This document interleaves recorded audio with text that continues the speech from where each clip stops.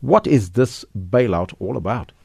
Well, from the press statement that was released by a National Treasury a short while ago, is that they have indeed followed the due processes to authorize the 3 billion rand from National Treasury. What we do not get is the details in terms of where exactly this money is from. But from what we understand, it's from a contingency reserve. That is money that's set aside for emergency. In terms of the budget, we understand that there was about 6 billion rand that was set aside for this. But obviously this money, it was not something that was budgeted for. It was not in the budget. It was not in the main budget that was tabled in February. So I suppose everyone else will be very much interested to see how is this going to be, it's going to affect our budget deficit. Remember, we've been under pressure in terms of closing that budget deficit, and also our debt to GDP. There's been plans that it should be stabilized at around 40% of GDP. So there are pressure to ensure that we don't the fiscal consolidation continues, and we continue to keep our spending as low as possible. So there are a lot of interest that everyone will be looking out for, especially around that particular loan. What impact, Tsepo, will this have on our budget as it stands? It's not here, but it will have an impact because we have a debt ceiling that we had. The Minister of Finance indicated that we'll continue with fiscal consolidation. So there's no doubt that this will have an impact, and it will probably be a once-off move.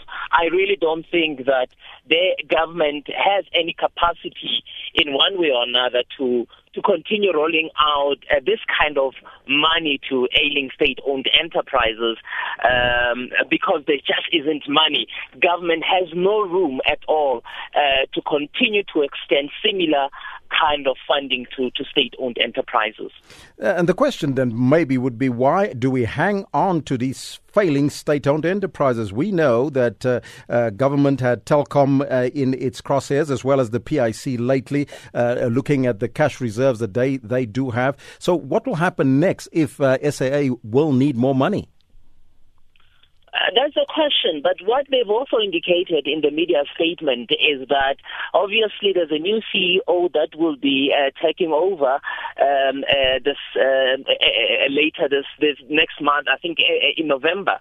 And they say that they're quite confident as Treasury, as government, that the new CEO will bring around the necessary changes and turnaround strategy that will put SAA on a road to recovery and will be self-sufficient and will be able to meet its obligations without any support from government going forward.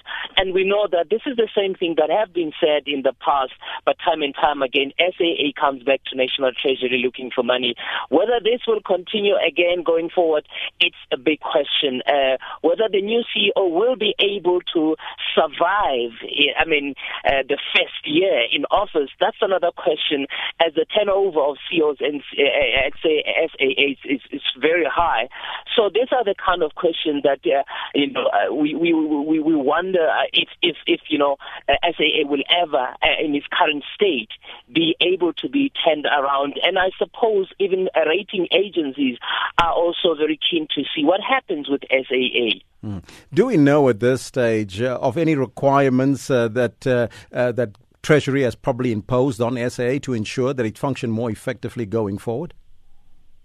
Well, I suppose the requirements is the turnaround strategy that has been tabled to make sure that they keep to that turnaround strategy of SAA. We already know that they've already cut certain routes. They've reduced the number of airlines that they use. There are other measures that they are undertaking to ensure that they reduce their costs and SAA becomes profitable.